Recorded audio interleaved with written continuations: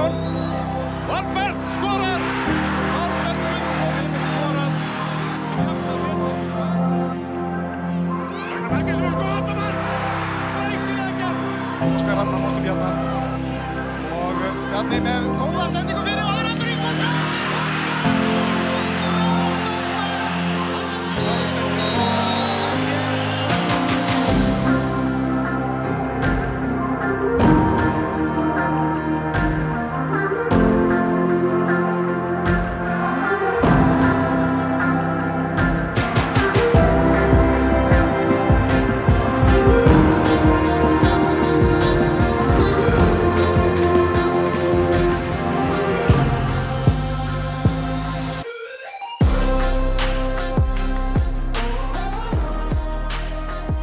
Hi Henry, how are you?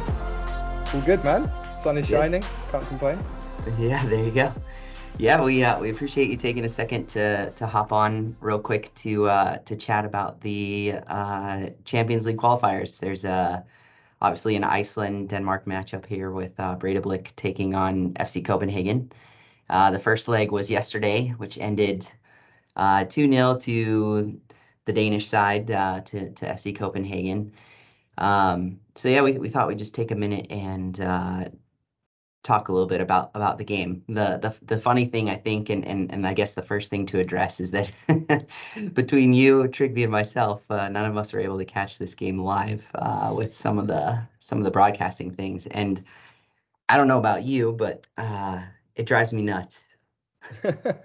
Yeah, I guess it would have been nice to see, but at the same time, these kind of like preliminary games, there's so many of them before you get to the group stage, and then when you factor in all the group stage games, four teams in Denmark competing, I think that a bit of reprieve is welcome at this stage of the season. But yeah, would have been nice to have the option. Yeah, agreed.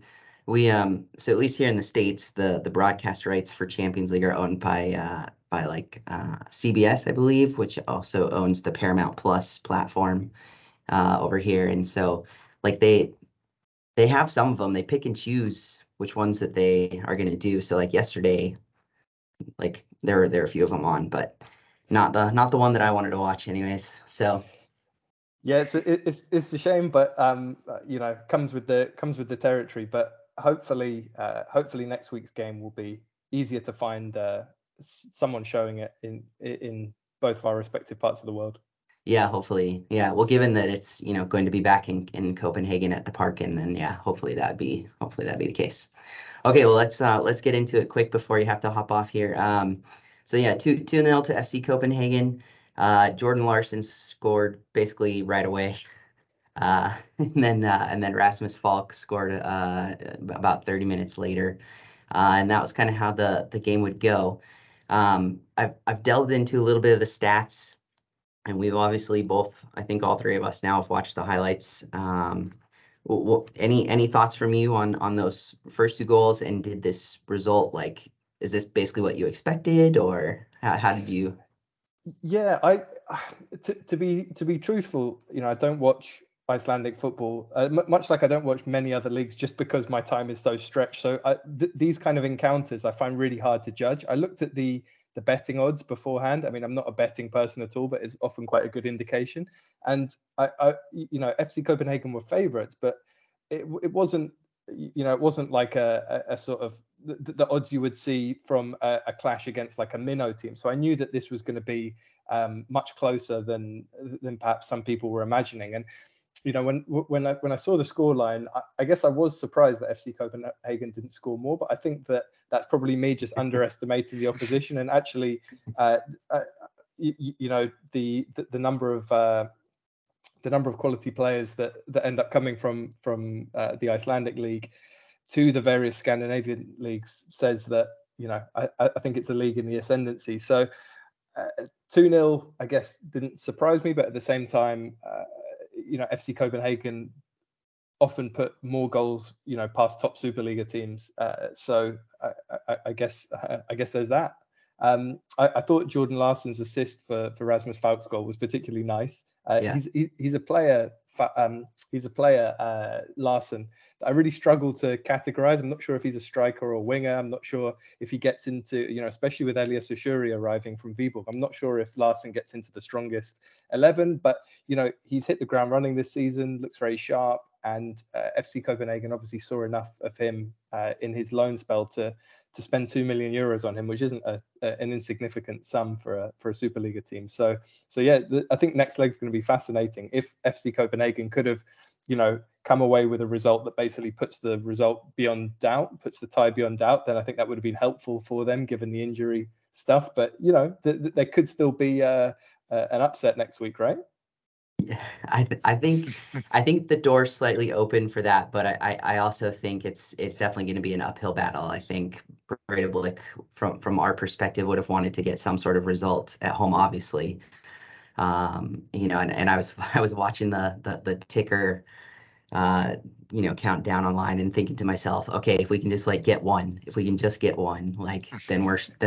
Breiðablik, I think, is still in the tie.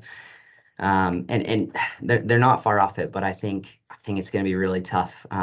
So yeah, I mean, delving into the stats a little bit, I do think, and from some other conversations I've had with the gentleman who's a photographer, and he was at the game, he was sending us some photos, and it really seems like it was kind of a tale of two different halves. I think in the first half, Copenhagen really came out, they put the pressure on, they were on the front foot for most of that. But in the second half, I think they kind of let their foot off the gas a little bit. Our stats, Breiðablik stats for the second half look really good, actually. So that was positive signs. A lot of dangerous attacks. I don't know, some of the stats that I'm finding on Flash Score, 85 to 61 in favor of Breiðablik in terms of attacks, dangerous attacks. 69 of those were dangerous, whatever they qualify as that, right? Versus 39 for Copenhagen. So I think, Copenhagen made some subs shortly after halftime, or maybe it was at halftime if I'm remembering correctly. And so maybe they kind of changed their tactics and was like, okay, we're just gonna maybe sit on this a little bit. I don't know.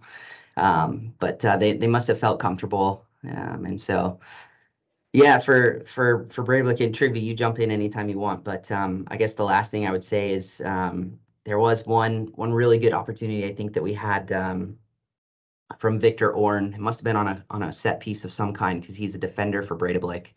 And it looked like he got the head on the ball, and it was like a goal line clearance from the keeper from FC Co. So that was maybe our best chance of the game, and it didn't turn into anything. But Breiðablik very stout defensively. So we've seen that in the league a lot this year. They're not. They're still kind of within touching distance from Vikingur, who's top of our league, but they're definitely not having the season that they had last year. They've lost a couple of their key players here in the transfer window. So I'm not sure anybody's too surprised by the result, but yeah, it would have been nice to maybe snatch one back. I think not having away goals anymore, which is something I'm still getting used to, I think that's got to be an advantage, right? And there's also the case that when you are the underdog, that away game at Parken is going to be something that for many players will be one of the career highlights, right? Playing at a big national stadium. And so the Breiðablik players are going to be really up for this, and I think FC Copenhagen have to be careful not to get complacent. Yeah, and I think Nestor, the FC Co-manager, touched on this. I don't remember if it was before or after the game, that this is not a Breiðablik team of a bunch of teenagers or something like. This is a fairly experienced Breiðablik team, especially for an Icelandic team. The average age isn't that low, so these aren't yeah, it'll be absolutely huge for them, but I think that they sort of know what it means a little bit more, so they might be a bit more up for it, a bit more geared for this sort of game. So hopefully that'll be useful for them, and hopefully they can withstand the pressure of the Section 12 fans, FC Co fans, and maybe get a goal in, so we can get a little bit of excitement. I'm looking forward to that game. But yeah, it would have the away goals completely. If there was still away goals, this game would be over. I think there would be no question about that. Yeah, and I think that there's going to be some questions around what that FC Copenhagen team looks like next week, because obviously Jordan Larson pulled up with he said afterwards it was cramps, but not quite sure whether he's going to make the team this weekend and how long that injury is going to be. Obviously Cornelius missed the game through injury. There's a number of players who aren't fully fit at the moment, and the games are coming thick and fast. So yeah, it's going to be interesting how they rotate, whether they rotate, and what that team looks like next week. Yeah, I thought maybe going into this game that the fact that Breiðablik is in the middle of their season and in pretty good form might play a factor as well. And maybe it did. Maybe it kept that scoreline kind of down to a certain extent. But yeah, I think too, the other thing I would mention also in terms of stats, it was 50-50 split in terms of possession for this game, which I thought was really interesting, because I think a lot of people thought maybe FC Copenhagen would come in and just totally dominate. But perhaps the fact that their season just started and they've got some new faces in the squad, maybe that played a little bit of a factor in that. I don't know. Maybe the fact that they were away from home as well, perhaps. Yeah, I mean, it's rare to find a game where FC Copenhagen aren't favourites, whether it's domestically or in Europe when they're playing in the kind of the lower level competitions. And so they're kind of used to dictating the play. And so when they are underdogs, it's quite sort of interesting to see how they set up. It happened a few times in the Champions League, obviously last season. I think they're very used to it. Yeah. Breiðablik right now, I think, are just kind of playing with house money. I think, obviously they set history by being the first team to get out of the preliminary round and pass the first round in Champions League qualifying. So I think these are all positives for them. And so I think it's fair to say that I don't think anybody's horribly disappointed necessarily with the result. I don't think Trygve or I necessarily are either. And yeah, we're looking forward to the second leg. I think it's going to be really good. I know you're short on time, but the other piece I would mention too is obviously there is a connection between Denmark and Iceland in terms of player movement, quite a strong one. You hinted to that earlier, and I think we should mention it was nice to see IBJ and Oskarsson get a little bit of playing time in their home country. I thought that was kind of cool. Absolutely, yeah. It's a shame they didn't get more time, but also I think I'm right in saying that Christian Sorensen had a season in Iceland in the middle of his career. Is that right? That is a good question. Yeah, I don't quite remember. There's always a few Danes that come, especially like on loan to Icelandic clubs. Yeah, he did. It's escaping me. He was at Throtter. Yeah. Okay. Yeah, I seem to remember because he I think he was at Odense.